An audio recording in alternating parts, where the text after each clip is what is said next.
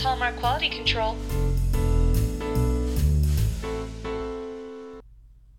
Welcome to Hallmark Quality Control. I'm Morgan. I'm Reagan. And I'm Ansley. And today we're discussing When Calls the Heart, Season 1, Episodes 7 and 8. The episode titles are Second Chances and Perils of the Soloist. Let's start with a brief synopsis of what happened. We pick back up with Elizabeth trying to apologize to Jack again after the Billy Hamilton incident. While he intends to show compassion and understanding, Jack digs a hole for himself verbally, and Elizabeth takes offense. She vents her frustrations to Abigail and comforts herself with the baked goods from Abigail's kitchen. Abigail's been struggling with what her new purpose should be now that she no longer has the roles of wife and mother, and Elizabeth's compliments on her scones start an idea. Maybe she should reopen the old cafe. Meanwhile, Elizabeth studies books and research to find a way to get her student Beau reading. She can tell he's smart, given the model planes he's built from scratch, and his parents reluctantly give permission for Elizabeth to administer a test to see what might be causing his troubles. Jack stumbles upon Abigail creeping at the old cafe at night, and she suggests that he make his intentions more clear and approach Elizabeth as a man and not just as a constable. Woo woo! He decides to ask Elizabeth for supper, but she, still feeling hurt, gives him a hard time and tells him what she really needs right now is a friend to practice her test for Beau on. He's a good sport, and after administering the tests to Jack and then later to Beau, it's discovered that Beau has word blindness, or dyslexia by modern terms. Abigail continues to sneak around at night, and Elizabeth starts to get worried. After Jack's very tender offer to help her no matter the time of day, she knocks on his door and he shows her a sleepy Abigail working on the dough in the cafe. Elizabeth gives Abigail a pep talk and reminds her of all that she has accomplished as head widow. This gives Abigail the confidence to accept Mr. Gowan's terms of a 50-50 split of the profits and giving up her row house to live in the rooms above the cafe. Gowan expresses his doubts that anything will come of her business, but we see later that the mere act of turning on an oven in the town is enough to draw a crowd. Elizabeth uses some bad dough from the cafe to make sculpted letters that might help Beau to learn visually. She's discouraged to find him heading toward the mine to work with his father after he gives up on trying to read, but she leaves the letters for him anyway. Something clicks for him, and we see that his father's hesitation about Beau's learning stems from his own inability to read. Jack and Elizabeth seem to have gotten on the same page finally, and Jack gives a test of his own to Elizabeth, and I'm not really sure what that test was. In the next episode, the town gathers to welcome back Adam Miller, the only man to survive the mining accident. He's been recovering in a hospital and keeping a secret that shocks the town into awkward silence as he exits the stagecoach. He lost a leg and now must get around using a wooden peg leg. He's frustrated and embarrassed at his misfortune and becomes a very disagreeable person to be around as he struggles to find work and accept the charity of others. Meanwhile, Elizabeth finds out she must direct the Founders' Day play in 1 week, and the task seems more and more insurmountable as she learns that the backdrop and costumes were lost in the church fire. On top of this, she must also move with Abigail to the rooms above the cafe. Luckily, a backdrop magically appears in the school one morning, and she receives help from the people in the town. Meanwhile, Adam comes across as harsh with his family and decides to leave town because they'd be better off without him. His wife finds a note, which she brings to Jack. Elizabeth expresses her concern for Jack, the man, the myth, the legend, and the constable, as he rides off to find Adam. Jack finds him in an abandoned cabin and explains that he understands Adam's situation due to losing his own father. After some convincing, Adam decides to go back to his family and walks into the Founders' Day play as his daughter is singing a solo. He sings along with her as the townspeople look on. The next day, as the children clean up from the play, a few of them notice a small image painted on the backdrop. It appears to be Jack and Elizabeth kissing. She immediately goes to the jail to express her outrage, and Jack feigns outrage of his own, and as they decide that a quiet investigation must be conducted to find the culprit of this scandalous crime. As she leaves, Jack slides some painting supplies in the top drawer of his desk and relies on Rip to keep the secret for him. We close with Abigail setting the last table at her cafe and officially opening her business. All right. What do we think of the episodes? Oh, man. A lot of material there. So much going on. So much in the landscape between Elizabeth and Jack happens in these 2 episodes. I mean, starting all the way from her still being, you know, so wrapped up and kind of mortified in the Billy Hamilton thing, to her being mortified at the end to find that picture of the 2 of them kissing. Like, we've gone a long way in 2 episodes in that relationship. Honestly, it's kind of embarrassing. They're like this giggly couple when they're together in public.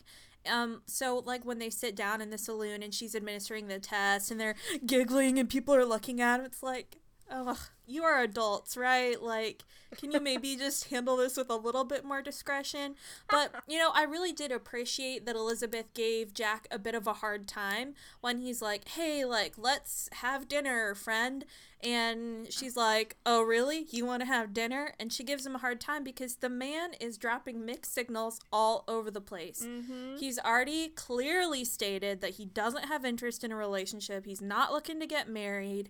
And then he's expressing this protectiveness and this interest in her. What is she supposed to think, man? You got to make your intentions clear. Yeah, I think it's interesting because the place that he's in is kind of this, like, I think he's convinced himself that even though he has feelings for her, he doesn't, he's still her constable, and he's doing it because he just would protect any of the townspeople. Play is gonna play. And it's like, he's messing around. Like, yeah, I think he is, but I think he's doing it under the guise where maybe he's even convinced himself that, like, he's just doing this because he cares for everybody, you know, whatever. Well, I was gonna say, it's good for Abigail to point that out to him. She's right to say, hey, you know, may have thought that Billy was a skunk, but you're not exactly doing anything about it. So you can't take too much interest in her if you're not gonna make your intentions known. Yeah, and I think Abigail does a good job of kind of laying that out to him. Like, look, buddy, Billy may not have been the one, but someday there's gonna be somebody else, and you're either gonna have to decide to do something about it, or you're gonna have to get over it. But, you know, I think maybe they show that he has a moment to reflect on what's important in life. When he's over at Laurel's house with the little girls, like, rescuing the bird's nest, and he, right after that, he goes to Elizabeth's house and kind of lays it all out there. And so, you know, he was given mixed signals at the beginning, I think, and sort of leading up to this. I think he himself was maybe couldn't help but flirt with her, even though in his head, maybe he knew that wasn't the best idea because of his Mountie obligations. But then he sort of lays it out and says, look, like, I want to ask you to a proper dinner, and I can do better than chili and cornbread at the saloon. And if there's anything you need, that's what I'm here for. And that was in a more personal way. That's confusing, though, because that sounds like a date. There's no, like, oh, we're both 20-somethings and single and attractive and flirty. We're just friends who go out to dinner together. Like, really? You know, I thought it was confusing. He goes in there, he's like, you know, I always want to be there for you, and I can do better. Like, why is there any pressure unless this is some sort of like a courting situation? Well, if you're just pals, why should there be pressure for it to be some big event? I guess that depends on how you view whatever that dinner was, because... Yes! What was it? What was the dinner? Which I think he was going for more of a courtship, this is a date dinner sort of thing, but I think he was leaving it ambiguous on purpose and letting her fill in the shame. Shame. No.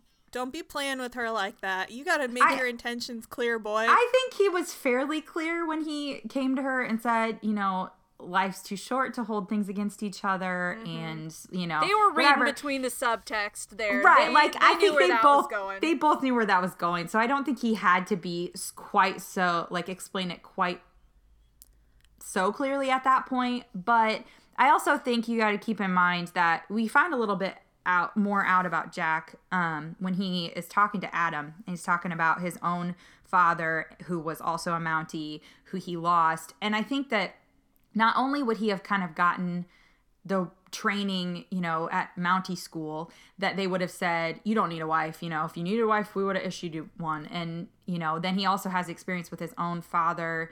And it was kind of unclear when he says, and then he was gone. I think he means dead. So he's got a father who died due to being a Mountie. So I think he just is balancing that pressure of realizing it may not be the wisest thing to do, yet he really does like her and he really does want to be there for her, If he's got these kinds of feelings for her, how can he do otherwise?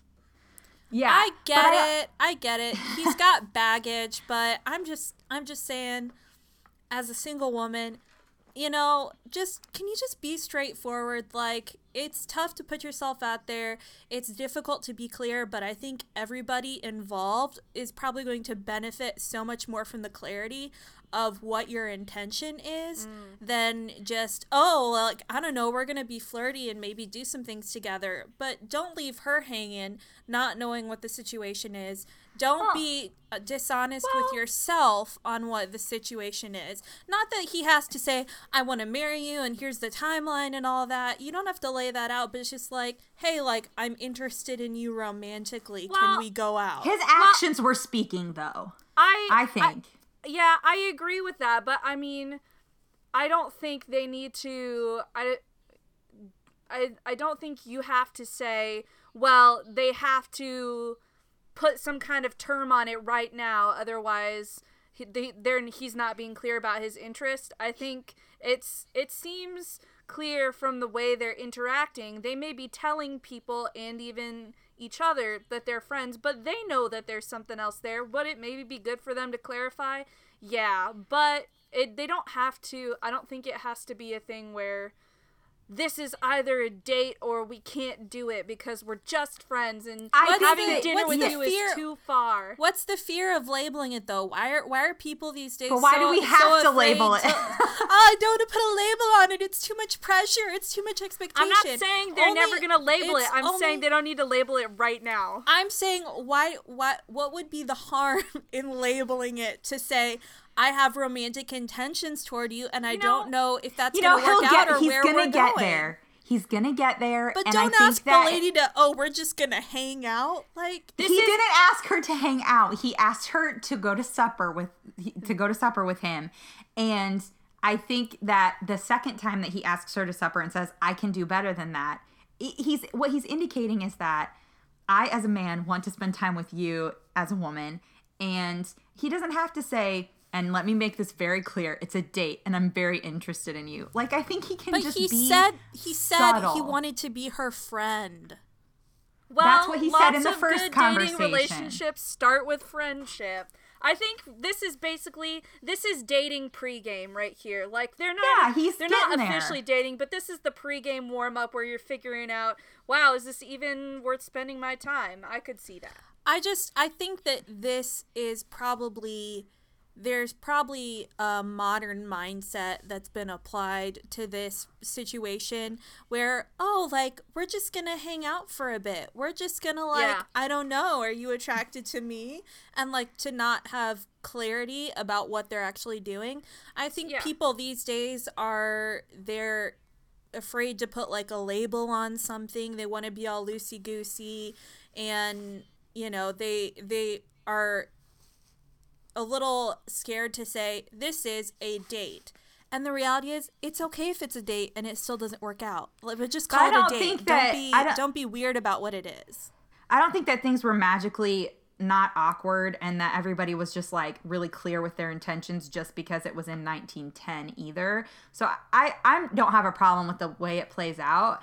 And I do think it's interesting too, because you have to keep in mind the signals that she's giving back to him are, at this point, when she's trying to apologize again, and then he's saying, no, it's okay, you got fooled by him or whatever, she's choosing to take offense at everything that he says. And then when she goes to Abigail and complains about it, Abigail's like, I think maybe your pride's a little bit hurt there. Yeah. And she's like, no. You're the problem. Yeah. Well, she also is saying, well, he doesn't even want to get married anyway, so I don't know why he cares about what's happening in my love life. Like, that. Well, then why do you care about the fact that he's not ever going to get married? Like, that speaks to the fact that there's some bitterness in her about, it's never going to work out, and it just hurts my feelings that he doesn't even want to get married. And so I think that she reacts kind of harshly to him. I don't mind her teasing him a little bit. He is kind of awkward when he first asks her to supper, and he hasn't really thought it through, but he's making an effort, and when he's making an effort, she's holding on to bitterness and pride and kind of like, well, whatever, if you're not going to approach me exactly how I want to be approached, then I guess we're not going to do this. So I do think you're right. She's bitter. Her pride is hurt. And Abigail very rightly points out to her, hey, maybe your pride is a little bit wounded, and it's not about what Jack did trying to help you and look out for you. It's about how you feel about what your own actions You're were. mad at you. Yeah. You're mad at yourself. You. Yeah. Right. But I do think it is within her right to... She challenged him a little bit when he asked her to dinner, and I think that was within her rights to do, because she's saying, look, boy, you need to make a plan. I'm not just going out with anybody over here. I'm cleaning my closet out, okay? You know what? I'm cleaning my closet out that night. Maybe you need to think about this, boy, and put a plan together before you approach me. Which night were you gonna? Yeah, that's the night. That's the one with the closet. Sorry, plan. I'm washing my hair that night. I can't. Which she probably really was cleaning out her closet, right? Because she's got to move. I guess she didn't know about the move yet. And she's got all those fancy clothes from her father she's got to sort through. But I do think, making him take the test as a surprise, I'm not sure there may be a way that she could have handled that better, but then at least Jack, if she's going to give him a hard time, he kind of gives it back to her with that test at the end, which she totally had coming. So I thought that was fair. But also, he did put a tie on when he went to take the test. I noticed the tie also. Yeah, but also then when he's going after Adam and she's like, wait, Jack, and he has to turn back and she says, be careful out there. And it's so dramatic. It's like, look, lady, he's going after a depressed, peg-legged man. I don't think he's gonna be fine. He's in great danger. He's gonna catch up to him pretty quick, It was painful watching him try to turn that horse around. It took twice as long for him to turn the horse around as it did for her to say, be careful. Because she had to wait dramatically until he was already leaving, and then he had to come back. Jack, turn the horse, turn the horse. Careful, be careful of chasing down the depressed peg-leg man. Don't hurt yourself. The man and the constable. I'm worried about both of you as a man and a constable. But yeah, and I guess other things that happen between the two of them throughout these 2 episodes, I think they kind of get on the same page, when he gives her the test and he teases, and that's when people start to kind of pick up on their interaction and stuff.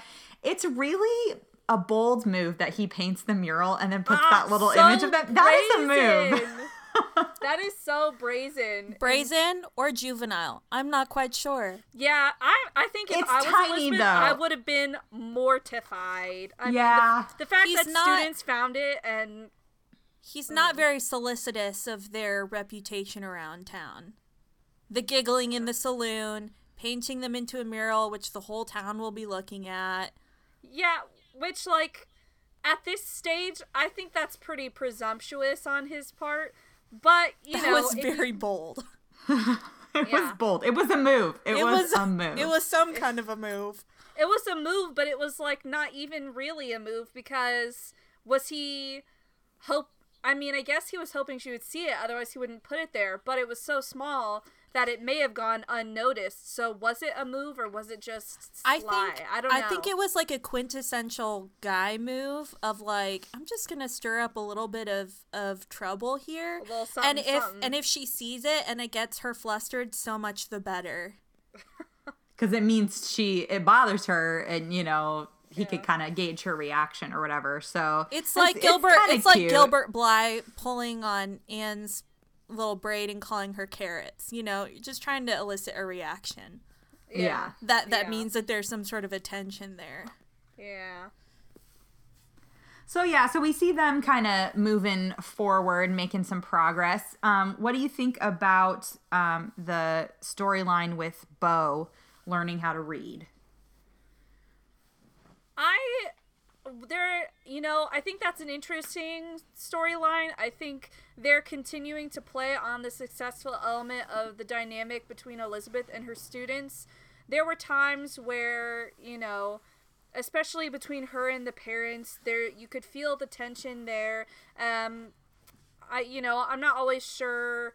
She was like over at their house during the day trying to give him extra schooling, and you're kind of like, what time of day is this that you have free time to be over here, like when you're not working? And but the fact that she's like going the extra mile because she really cares, I think that's a nice side of Elizabeth to keep seeing and to keep playing up. I was confused though when how she comes up with the dough, because presumably it's some kind of like salt dough or something, but Abigail was baking this dough and then it just like sat out too long and went bad. But it probably, like, what kind of dough was it that it went bad and hardened, but like, did it have egg in it? I'm just really curious what kind of dough that was. Like, how did we get there? Was this an egg? Did it have dairy in it? Like, this probably still needs to be baked. Maybe she still baked it. In order to properly harden.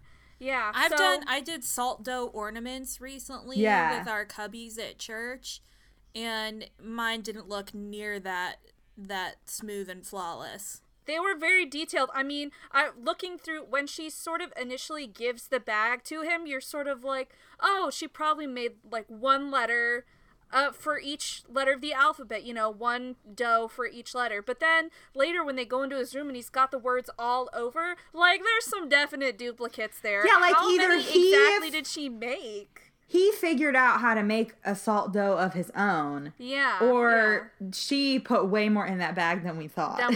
And then, too, it was interesting looking at some of the letters up close to see what they were, and I just noticed that the letter T was a totem pole, and I just thought, is totem pole really the first thing you think for the letter T? I don't know. U was udder. There were cow udders on the... Well, just trying to come up with something that you can make into a T shape. Yeah. But I respect the fact that she's sort of going the extra mile and she's trying to try new things to figure out what works, and the tension, between the parents and the son and Elizabeth, I thought was fairly believable, as far as, if he's not going to be able to learn to read, he just needs to work and sort of accept his, where he's at and what his career is going to be. And, I feel like that probably is characteristic of real things that happened during that time, as far as it's not important. Once my kid reaches a certain age, they have all the education that they need, and they don't need any more. They just need to be able to be employed, and as long as they can be employed at the mine, it doesn't matter what kind of other skills they could possibly develop because they're employed. Yeah, I mean, Carl gets pretty peeved. Carl's peeved. He doesn't want that big city learning, But I think that you also kind of see that not only does it stem from his own personal struggles, and I'm sure that he couldn't read. He's one of those people that would mark with an X, his name instead. Yeah. But he also loves his son, and he doesn't want to set his son's expectations too high, because even as they, he does well on the test, are like, wow, you're brilliant. You just can't read. And they're telling him, you could be anything, a doctor, a scientist, a teacher. And it's kind of like, yeah, he could, but also he probably is still just going to be a minor. And like, that's But also, even figuring out, okay, he has dyslexia. Okay, now we have to figure out the best method to teach him how to read. I'm not sure that it would have been this sort of overnight process the way that they're implying, which he would have still struggled all through if he went to medical education school. Would have just been harder for him. And so I think I think that's where I have a hard time swallowing what she's selling, is saying you can be a doctor or a lawyer or this or that or the other thing. And while it's great that he's very intelligent and it's great that you've identified the problem, that doesn't mean that it's going to still be, really easy for him to figure that out. And I think maybe she does get his hopes a little too high. She maybe should have had a more conservative approach there and said, look, we identified the problem and now we can work on moving forward with it. And, approach that more cautiously. And I think that's where I really understand where the father's coming from, saying you're promising him the moon right now, and I'm gonna have to be there to pick up the pieces when this doesn't work out.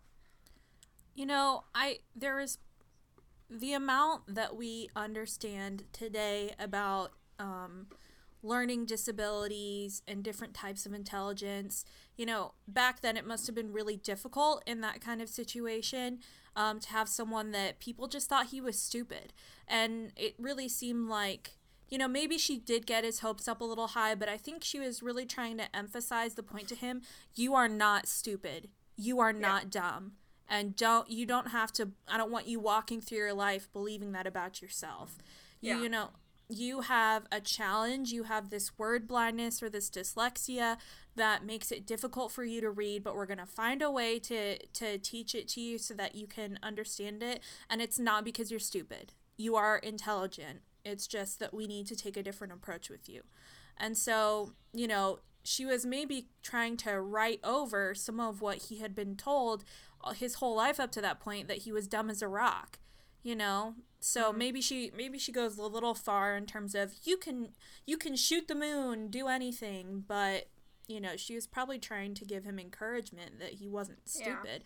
Yeah. I really appreciated the kind of arc with the father, that he didn't come from a completely unreasonable place, like you sometimes see in those types of plot devices where it's, I was a minor, that's good enough for him too. It didn't come from that place. It was a place of protectiveness of him.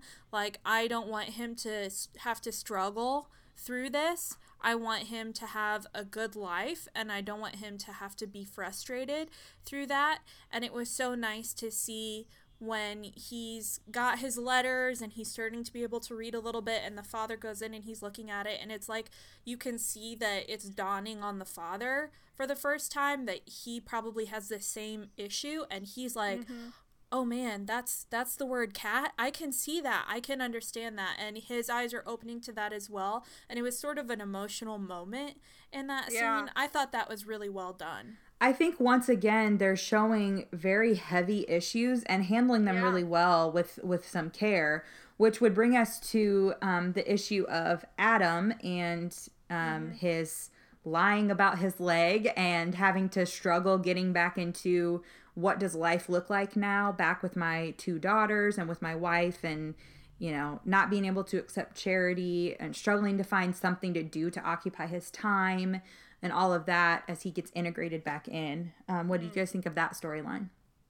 I thought about this one a fair bit after I watched the episode. I think, my personal style would not be, oh, let's have the whole town here to welcome back this man who's injured and been in the hospital for 5 months and is probably not at his best right now and maybe doesn't want to be seen at his best. They handled it terribly. They all went completely silent and just stared at his leg. Stared at his leg. It was the worst possible response. That was not done very well, but I think they maybe... I felt like maybe they glossed over the feelings that he was having a little bit too much. He survived a tragic and horrific accident. They didn't even really focus on the survivor guilt part of it that may play into the equation. But this man has suffered a horrible accident. He's had this traumatic amputation, and he will be living with this disability for the rest of his life. And that is not nothing. That is not little for someone to work through emotionally, or to work through as a man, previously being able-bodied, being the most proficient miner that worked there, actually, as they stated a couple times. That is not something insignificant for a man to work through of, I now have a lifelong disability and I have to figure out how to provide for my family, and I'm grieving the loss of the life that I had and the ability that I had that's gone and will be gone for the rest of my life. And I think that they did a good job writing his character, and he expressed a lot of that emotion, but what he was getting back from people is just like, I don't understand what your problem is, Adam. Like, why can't you just figure it out? Why can't you just get back to normal life, They kept telling him that he was the same person, and that is not true at all. something like that happens to you, you are not the same person. I think what they're trying to express is they're trying to say he has the same courage. You still have value, but that does not mean that I don't think you can go through an experience like that and not have changes to the way that you view life or to your personality. That's a significant thing to happen to a person. You shouldn't expect him to be, oh, I'm just happy-go-lucky like I was before, even though I've lost my leg and I was in this horrible accident. He has to change. Circumstances have forced him into a situation where he's going to have to change.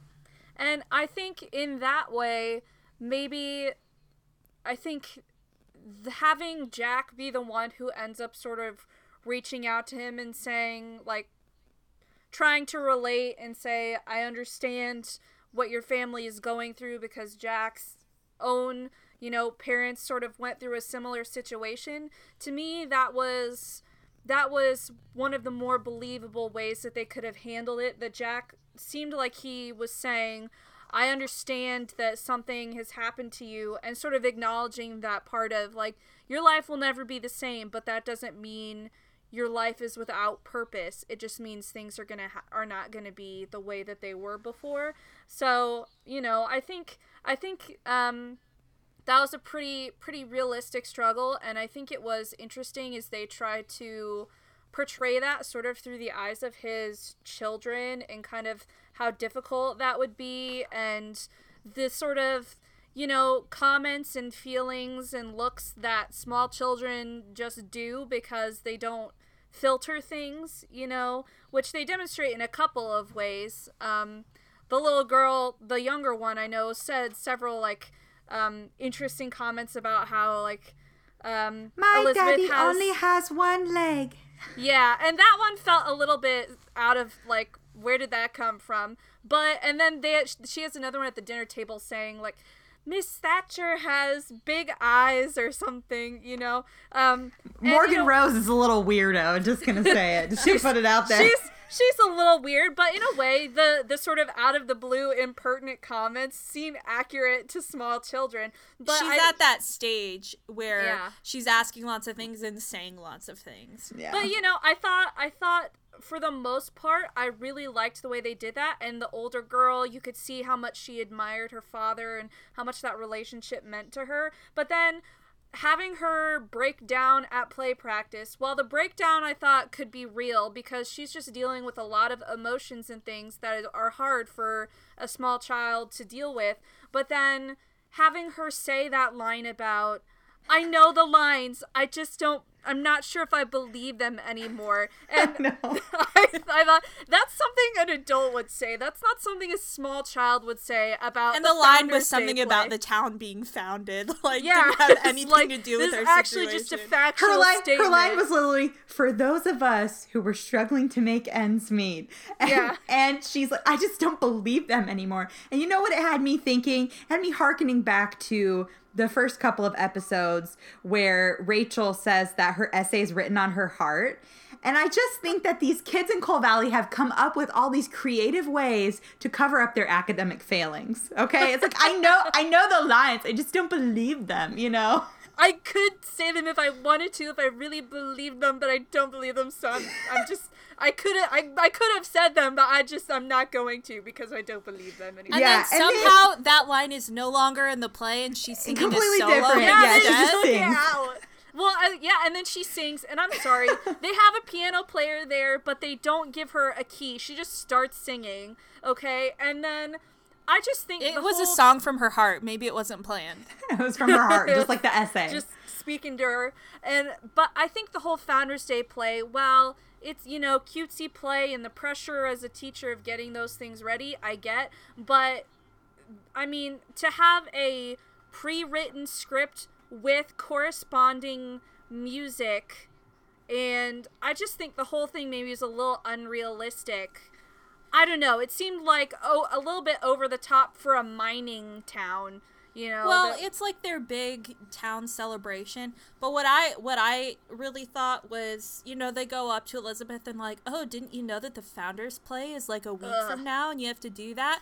Surely someone told you. She's like, well, I'm MC the event. I'm the mayor's wife. It's like, honey, that means it was your job to tell her. So that sounds like a fail on you, should have been Dottie. organizing that was this. You. That was on you, Dottie. Also, Dottie makes this huge deal about, here he is, my husband, your mayor, the mayor of Coal Valley, about to give a political speech, and then he goes up and says one sentence about, like, basically, He says, thank you for being here. Reminding us of our past brings us hope for the future. Take it away. Like, She wow. really built him up a bit, though. Right here in Coal Valley, one night only, my husband, the mayor. Woo woo!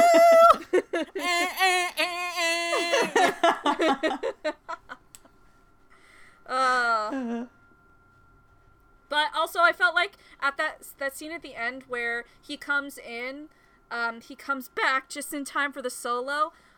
Maybe this was just the sound editing or something, but I feel like he comes through the door and you don't actually hear him come in, but everybody turns to look. And it's like, I didn't even hear the door. I didn't even hear the door open, but everybody turns and stops. It was a dramatic moment where all the townspeople could take part in healing of one of the families or whatever. It was kind of this dramatic thing. Although I did like the camera shot of Jack shutting the door, because it kind of felt like, okay, you've had a glimpse into this, but now it's like a private event and we're going to just celebrate this town, and I liked that. That was a great shot. What was not great was that guy singing, unfortunately. I don't think the guitar is something to fall back on career-wise. It was not great. I understand where he was coming from the perspective of having difficulty taking people's charity. That's something that I feel like, being a very independent person, it's difficult sometimes to like let other people help you.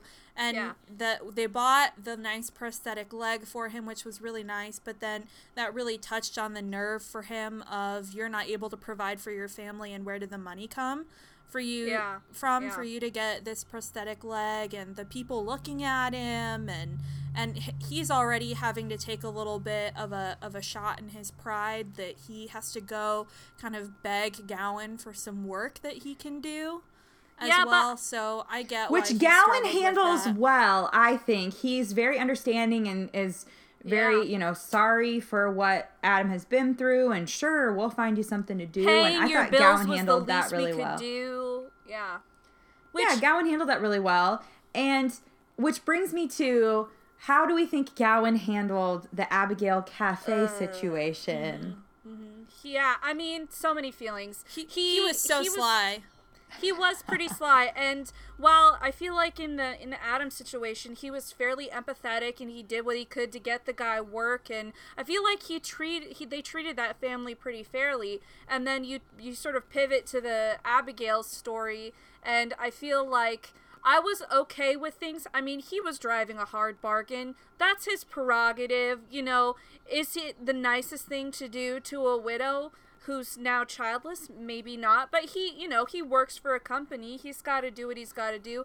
I understand him driving a hard bargain, but then to have her sign the deed over and then literally right after that make some snarky remark about how hard it's nice to get one of those row houses back. Fail. And by the way, there's no way you're ever getting this business off the ground, because if there was room in this industry and in this community for a cafe, I would have put it up. You're not even gonna last 2 days. I mean, I thought that's, for the first time in the series, that's sort of where I thought, wow, I really hate him right now.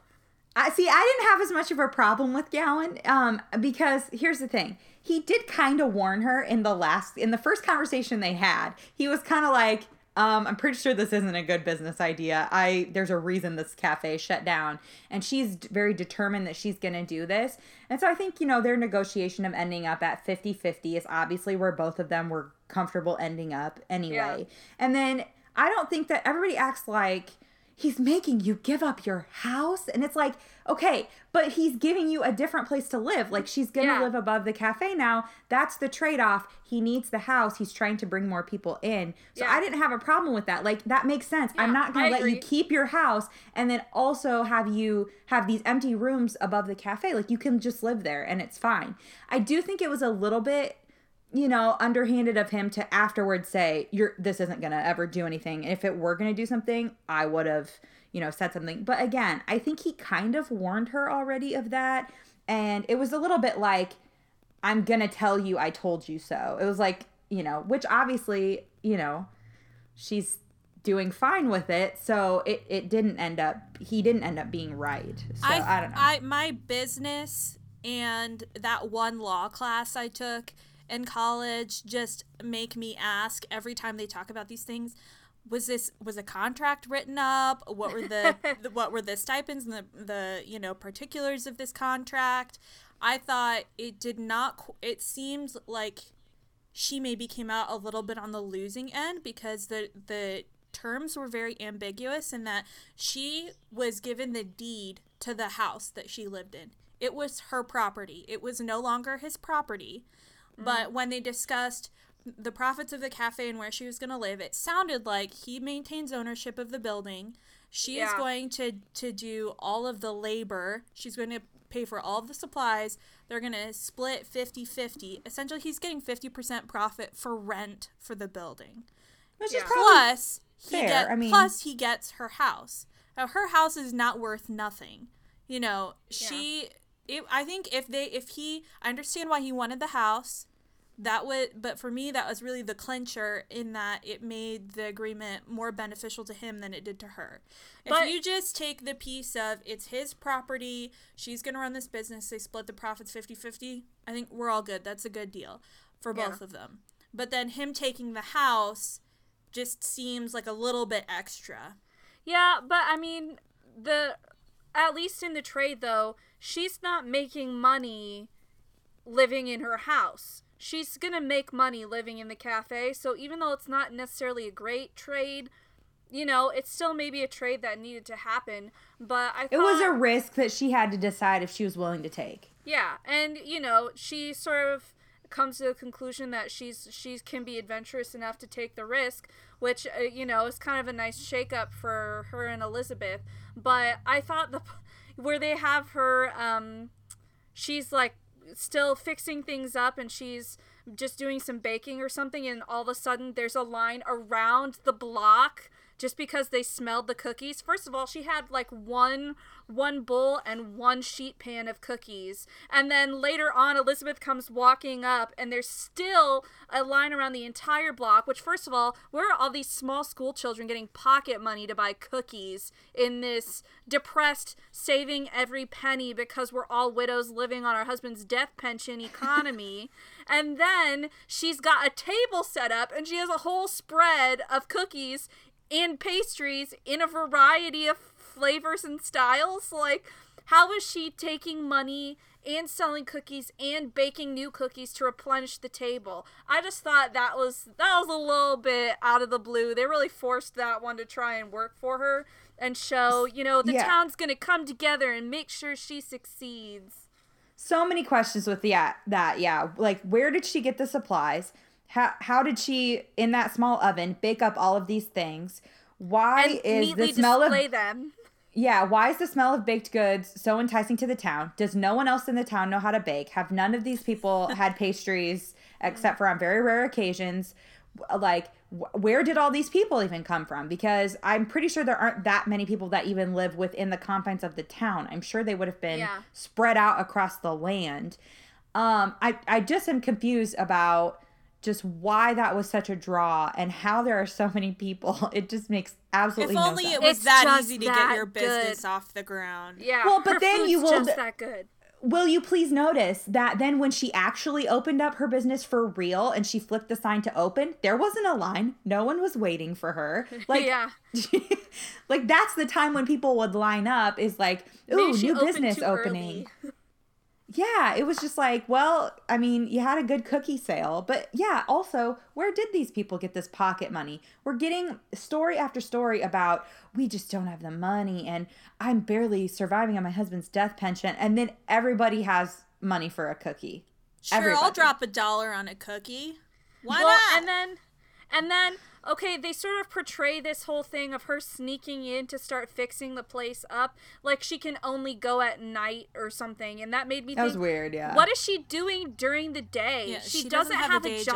job. She's and she keeping doesn't have a house family during the anymore. day. Yeah, and so she's like sneaking in late at night. I think she should have called in favors with Elizabeth way earlier than that and had Elizabeth help her fix it up, because why would I mean, she she was she'd probably do that all herself? she was probably in there during the day as well. It probably Yeah, the took whole her day. that Yeah. full day and the extra overtime in the evening to get it set up.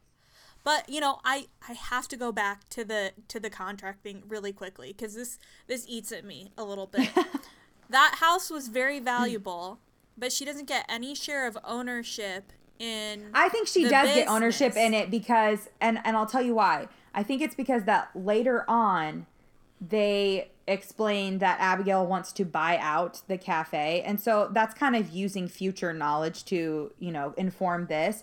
But I think that it is an agreement that they talk about 50-50 on the profits, but I think that it's really 50-50 of the business, including the building. Yeah. Yeah, because if she is trading in the value of her home for 50% ownership of the building and the business and Yeah. the profits, that's a Yeah. much better deal. Yeah. But otherwise, it's like She's I getting- ain't making more yeah. deals. I keep losing at deals. You gotta write this stuff down in contracts. They keep getting bitten on this stuff when they don't write it down because Gowan. Yeah. Gowan comes in and tries to take stuff from him. It's like, oh, guess you didn't put that in the contract that you needed this extra stipulation or something. So Yeah, if I was mean, her, I'd it's be what- reading that contract with a fine-tooth comb. I'll just presume that they had some sort of an egalitarian contractual agreement that we were not privy to on screen.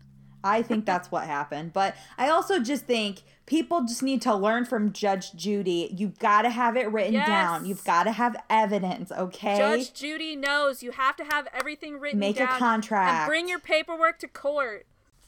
Well, one other thing I wanted to just point out was that there is no way that the vase that Elizabeth knocked over is ever going to be glued together again. Like, maybe you could make a nice table where you put, like, a little mosaic design on it. There is no way that vase is coming back together. If you're playing a Nancy Drew puzzle game, it would. Yeah, but then Elizabeth's like, okay, you want to save it? I'll go get the glue, because we should glue this whole thing together right now as we're literally moving out of this building, because that seems smart as opposed to picking up the pieces and gluing it together in the new house. Like, Well- what are you doing?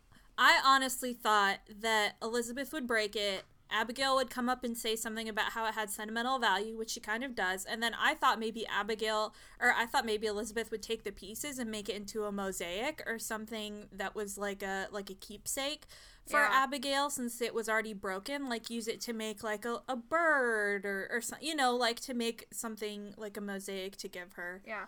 But also just how lame of Elizabeth that she's walking around reading the play. Look, we all understand you're under a time crunch, but can you just keep your eyes on what you're doing? Like, you just tripped and fell into Jack's arms and then did the same thing again, except Into you a broke vase. a family heirloom that had sentimental value. Like, can you just pay attention to what's going on and read the play later?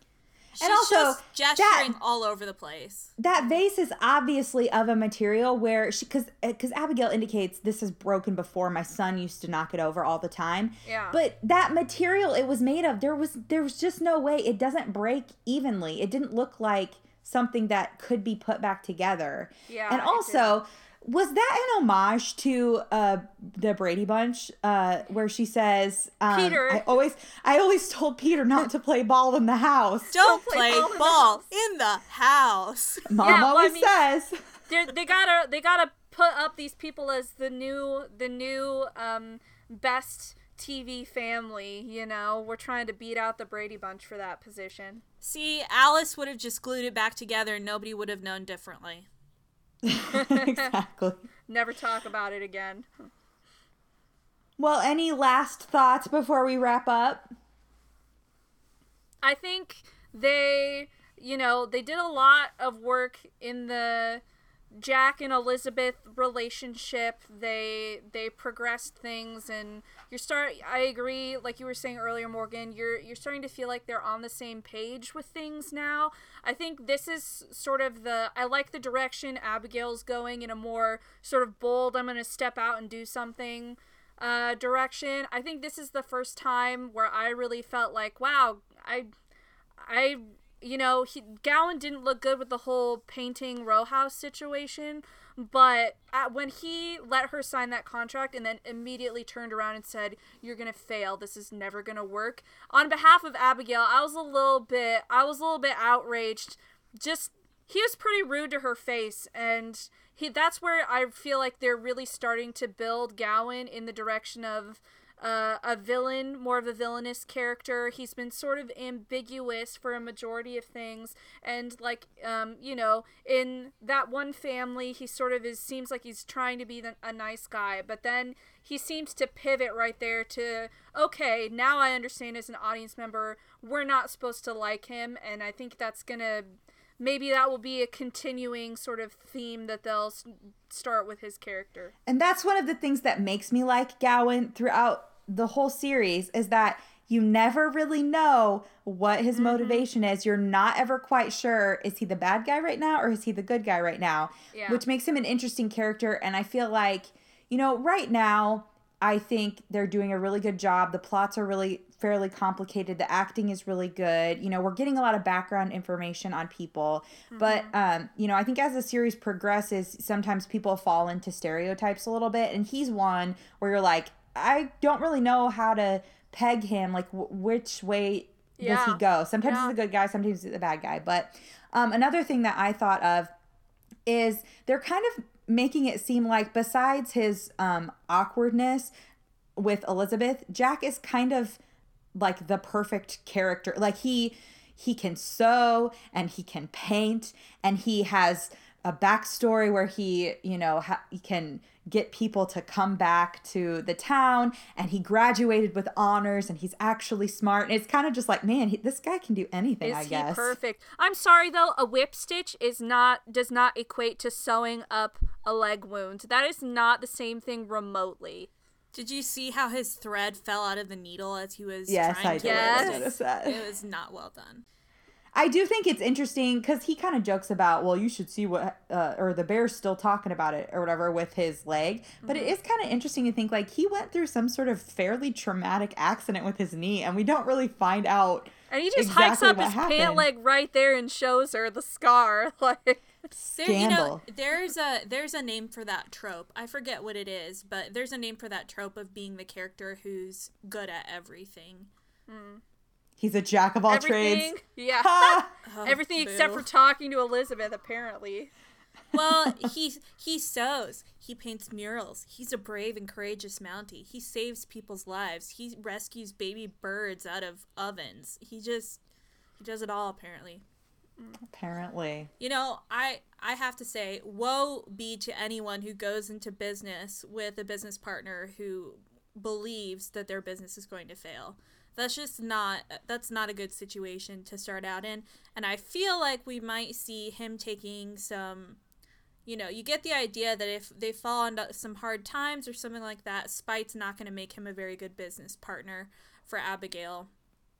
Overall, I think we're still talking about some interesting and difficult topics. Learning disabilities, physical disabilities, and traumatic injuries and things that happen to people. These are really serious things that people contend with, things that make life difficult. So there are stories that have a lot of meaning to them in terms of the kinds of things that people suffer in life. And it shows the heart of the show, that they're wanting to show these are difficulties that people experience in life, but ultimately with a positive message that you have the ability to overcome. Your life still has meaning, and we can still improve ourselves, improve our community, and keep taking steps in the right direction.